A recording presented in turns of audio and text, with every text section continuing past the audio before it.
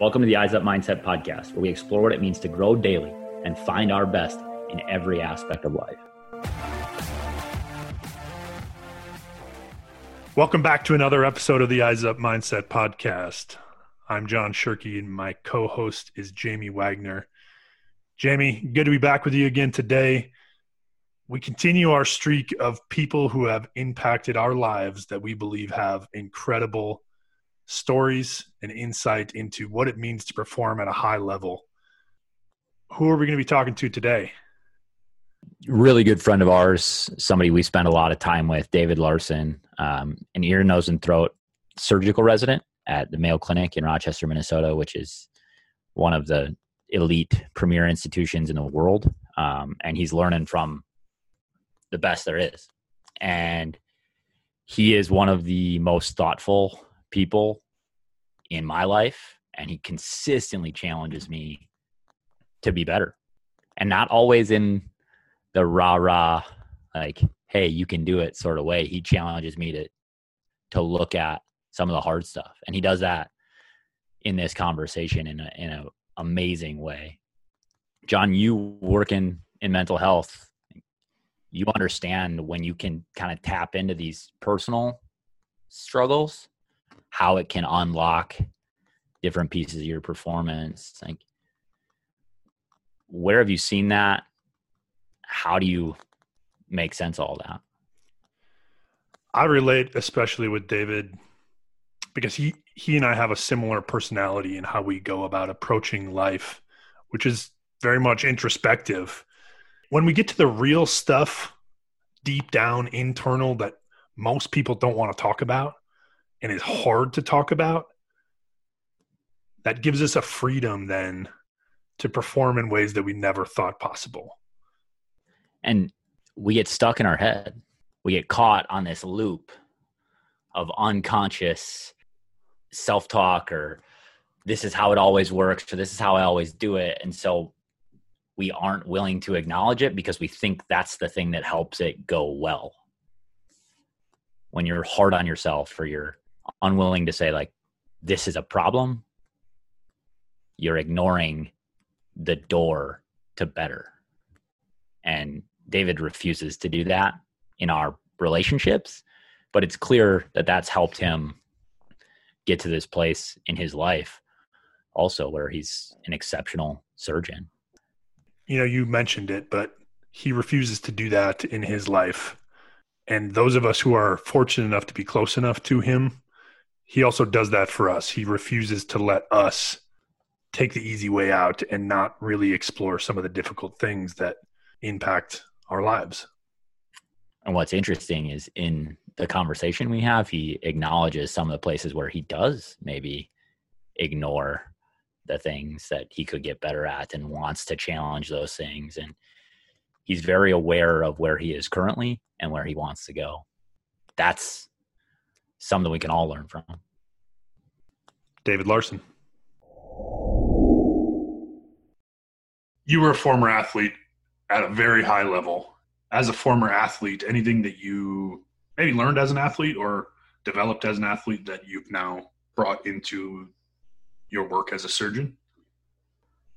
Yeah, the one thing that I think that I took out of being an athlete, and I remember sharing this at senior share night. Everybody had an opportunity to give their 10 cents over the course of 10 minutes to the rest of the team. And most people gave some sort of encouraging, uplifting talk. I told everyone that I didn't do as good of a job as I thought I could have done as an athlete. And I told everyone that I spent a lot of time, frankly, being sort of lazy, and that I spent a lot of time kind of avoiding engaging with simple, hard, consistent aspects of what it takes to be an athlete. And I think the words that I used at the time were, I didn't want to try 100%, because when you try 100% at something and then you fail 100%, and all of you fails. And maybe even like you are a failure if you actually do this as good as you can, and then you fail. I could have heard like a pin drop when I was talking to everyone. And I even felt the need to like mumble through some sort of like, sorry, this was kind of a downer tonight, guys. But afterwards, like some people came up to me and gave me some feedback of just like, yeah, I'm pretty sure I actually do this like every day with track and with the rest of my life. I'm glad that people were willing to come up and give you that feedback, because I think the reality is we all struggle with that every day. It's whether we're willing to admit it or not. You know, there is a battle that says, are we willing to put ourselves out there at risk of failing? Yep. How has that carried forward, or has that carried forward and impacted how you perform or how you live now as an adult, a surgeon, a father, all those roles that you play? I think that I have been a bit of a roller coaster in terms of doing it better at some times and doing it worse at other times. I guess being better or worse, being like truly trying and engaging with something versus in a self-protective way, like holding back. Some examples that pop out to me are one of the big tests we have to take during medical school. I felt like I actually like did that 100%. And it was a super important test for getting into whatever residency training you want to get into.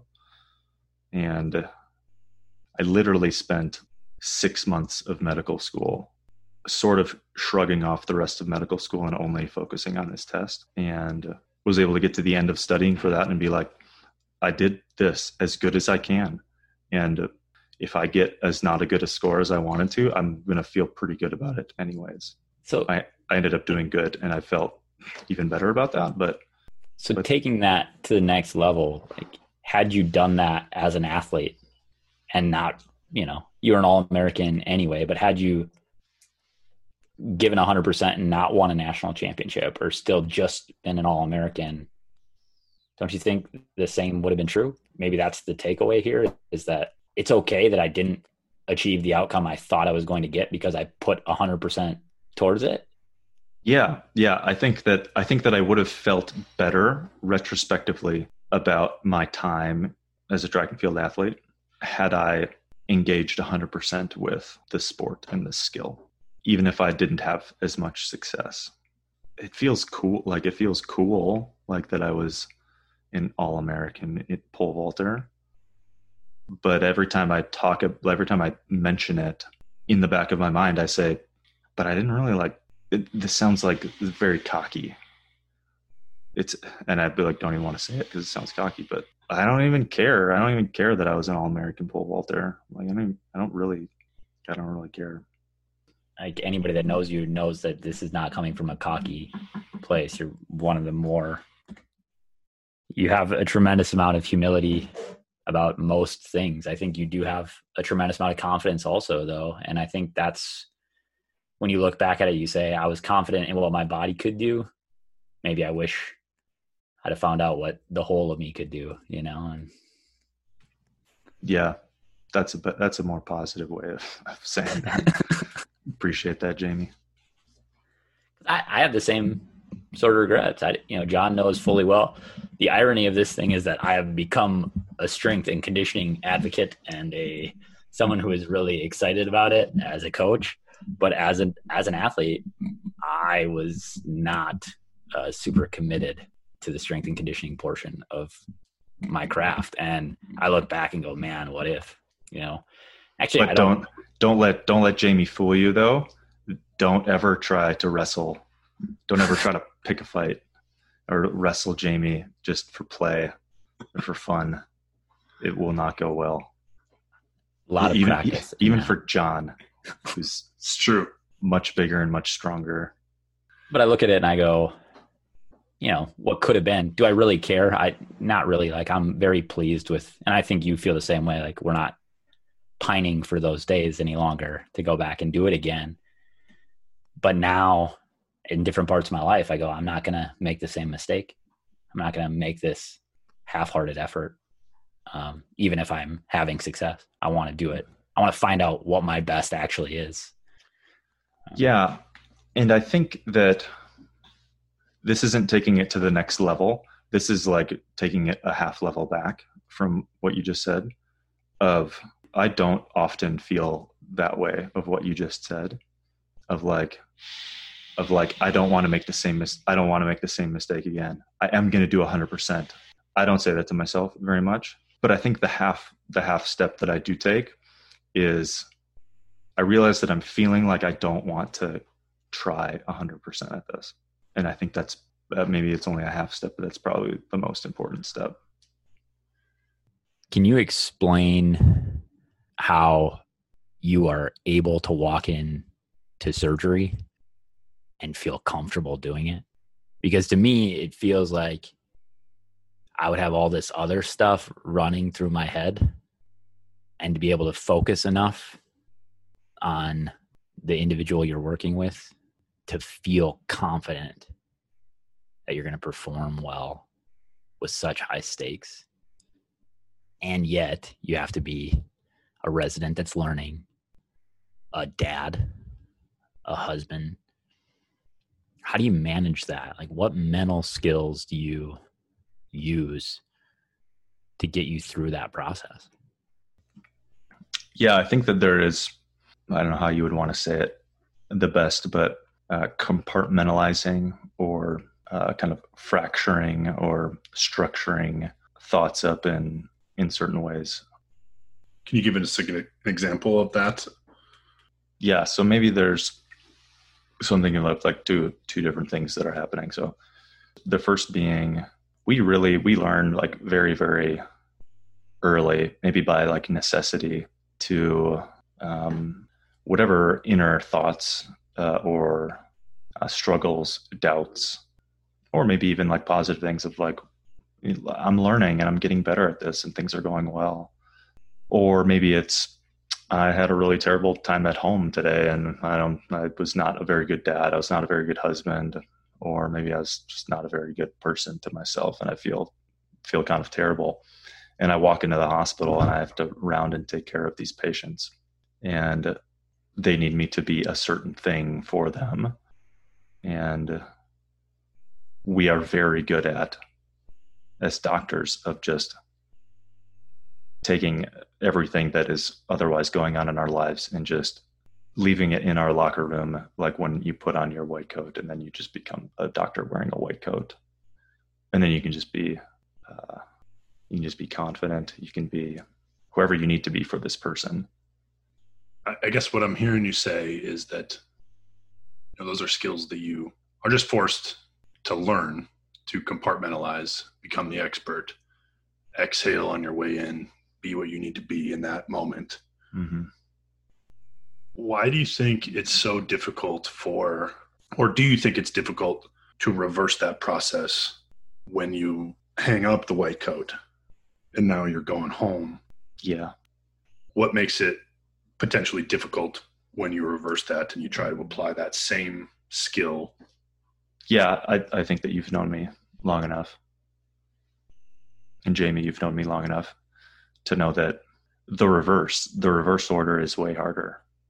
Taking off the white coat or going out of the operating room and remembering, okay, now I have to go back to the real world of my two kids and my wife, who have been, for the most part, by themselves at home.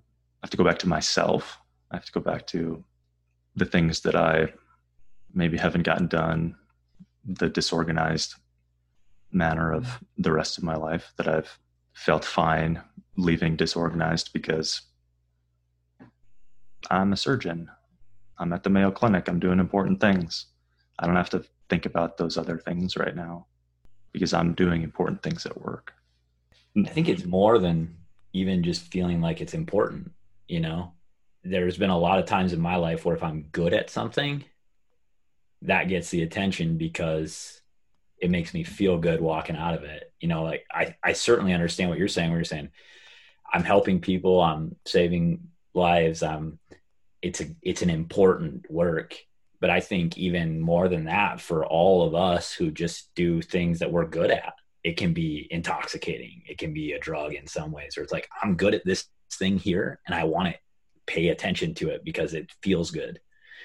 Going home and being dad or being a husband, I don't know that I'm always good at that. And there's a lot that I'm still learning, and it's hard. To what extent do you see that with your peers, that I'm good here becoming a hang up, or maybe for you? I think for doctors in general, and maybe surgeons in general, the cliche, or like everyone knows, that doctors work a lot. Surgeons are super busy. Residents are really, really busy. That's the cliche story. And I think that on one hand, yeah, there's just a lot of work to be done, and there's a lot of learning to be done. And that's true. But I think that it ends up being this snowball down into, this is the only thing that I feel good at. Where some of them spend a lot more time at work than maybe even they need to. That's where they feel comfortable hanging out. They feel good at what they do there. And so they're going to stay there. David, in working with our clients, we use a process called deliberate practice. One of the key components to that is feedback. Mm-hmm. I know that you get feedback about your performance as a doctor, mm-hmm. but are there times where you get feedback around some of those things where you're trying to? Yeah. Feedback as a doctor, feedback as a surgeon is important, and it's most of the time it is about surface or objective sorts of things, in terms of how well did you perform a level 2 to 4 neck dissection, and what areas of the procedure did you slow down and take 3 or 4 moves to do one part instead of doing it in 1 to 2 moves. So that sort of objective feedback is important, but it's also very easy. The analogy maybe for, I don't know, you guys are football coaches, would be like when you go to catch a football, you should hold your hands like this instead of holding your hands like that.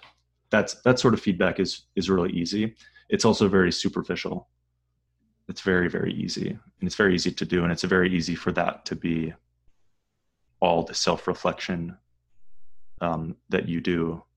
But actually, what you actually want is feedback about how well are you actually going through this process as a person, and how well are you actually thinking about what you're doing when you're doing it. So I'm reminded of a concept. When I worked for Sanford Health, we went through a process where we brought in some consultants. The whole concept was around, hey, you need to be able to give feedback and build processes around technical skills, but also, and maybe even more importantly, the adaptive skills that you need to be able to do things. So what I hear you saying is you get a lot of feedback on the technical, how did I actually perform this surgery, mm-hmm. this procedure, this thing that I'm trying to do in the OR or the clinic or wherever. And maybe not as much feedback around, like you said, how are you going through this as a person? How are you managing the adaptive side of what is required of you as a surgeon? Yeah. It's hard enough to get technical feedback sometimes. Why do you think that is? I think that in general, the optimistic view is everyone's nice and everyone wants to be nice, especially in Minnesota, right? Everyone wants to be nice. No one wants to be critical of people. And so people just, oh, that was great. You're doing fine, which is not super helpful because it gives no clarity. Is it okay to say that I've read Brené Brown books before? Absolutely. She's awesome. You can quote whoever, you can throw whatever resources in here you want. Yeah. I've been reading / skimming through a leadership book, and she says, as a leader, providing feedback and instruction for people, clarity is kindness, or it's something like that. Being clear for people is kind, actually. Being unclear in the name of being nice and not wanting to offend people is actually very unkind, because it doesn't provide people any opportunity to notice things that could or should be changed. I would go one farther. As a leader, I think it's cowardice in some ways. It's the easy way out. It's the way to say, well, in the sake of being kind, in the sake of being nice, I will withhold so that we don't have a conflict. And what I hear you saying in a lot of ways is that you get really specific feedback about the technical skill, and it's improved your practice, even if it wasn't easy to hear. It's improved your skill as a surgeon. But in some ways, that vulnerability, that willingness to be courageous and say, this thing is hard on me as a human being, doesn't exist as readily in the medical field as the technical skill. And you're talking about technical skill being hard to get feedback on just generally in life because people are too nice. What I hear is that's kind of happening around the water cooler. Yes, it's easy to complain, but in some ways it's very difficult to be courageous to take that next step and say, I want to be vulnerable with you. Like, this actually challenges me to my core because I can't separate what is work, what is home, what is all these other things. Like, being able to have those type of conversations is a totally different world, I think, Yeah. And it opens the door to a whole nother level of performance. Maybe I'm wrong in that, but that's my experience. No, you're very right. It probably does come, there's probably a lot to be said about courage and vulnerability in a lot of this stuff. And it comes back to, I think I said earlier that being a surgeon or being a doctor, and maybe especially being a surgical resident or other medical trainee, you have to portray yourself as being courageous and confident at baseline. Like, you have to do that, or you're not even going to, you may not get into medical school. You may not, then you're not going to get into a surgical residency, or you're not going to progress through a surgical residency, because at every level that you advance, like, there's more demand on you to be confident and be good and look like you're good, or else you won't advance. Because you won't have the opportunities otherwise. The people like myself, or the people who are surgeons, are self-selected as people who are not good at being vulnerable, and people who are not good at saying, hey, you know what? This is what I experience as a surgeon every single day. And these are the things that are hard for me to do as a surgeon. These are things that are hard for me to do as a physician. These are hard things that it's hard for me to be a mother. It's hard for me to be a parent. And David, how are you doing with those things? And what can I help you with? Like, those conversations are few and far between. To the field's detriment? Yeah, I think, yeah, I think so. To be fair to doctors everywhere, like, I don't think that it's unique to us. I think maybe it manifests itself in some more specific ways for us sometimes, but it's the same thing that happens with everybody, right? Everybody, every profession, every relationship, I mean, no one wants to talk. No one wants to talk about it. And then even if you are at a place where you've been doing a lot of your own self-work and, like, realizing that these are things that you want to be doing and things that you want to be changing in your life, you get to a place of like, I need to, like, find somebody who I can talk to about this and get some guidance. And it's hard to find that. I think, like, one of our big points on all of this stuff is that It's not just sports. It's not just business. It's not just medicine. It's relationships. It's everything. This stuff that we're talking about, when you get good at it, when you get better at it, when you improve at it, when you can take it from subconscious and put it in the foreground and you can make change and make improvement, it improves every part of your life. And one of the things that I'm super thankful for John about, for you, David, about being a close friend of ours, is the capacity for us to have these vulnerable conversations, because it grows me as a human being. Then it makes me better in my job. It makes me better with my wife. It makes me better with my daughter. And as a result, I'm more comfortable coming back to you guys to do it again. And that's this, I think it's virtuous cycle, vicious cycle, in some ways. When you do it and you get positive feedback and a positive result, you're more willing to try again. And I think, one of the challenges, as a teacher in mental health, as a surgeon, we don't get a lot of opportunities to take that first step towards being vulnerable. And as a result, we end up in more vicious circle than we do virtuous. And we are afraid, or we lack courage to take the step again because we don't ever take the step the first time. David, what advice would you have to your fellow doctors or our listeners about how to take care of themselves to be able to perform at their best? I think that becoming aware of the things that you really don't want to talk about and that are really impacting your life, and finding people to talk to about those things, is the most important thing that you can do. If that's technical skills, great. If that's a little bit more than that, for feedback in that way, great.